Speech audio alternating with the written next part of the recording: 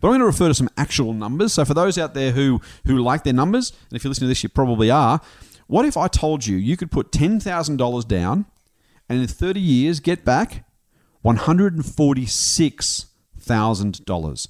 If I told you could put down 20 grand and get back $290,000, would you do it?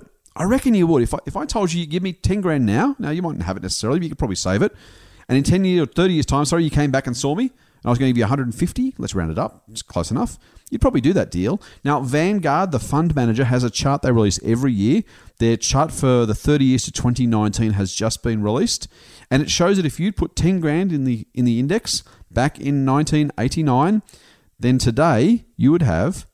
Today you would have $146,000. By the way, that's not adding a single dollar on top of that 10 grand. If you'd had not a single dollar since then, you'd have 146. If you'd added money all the way through, very, very good chance if you'd add anywhere meaningfully like that sort of number, you'd have a 7-figure sum. And for those who can't do the maths, that's more than $1 million.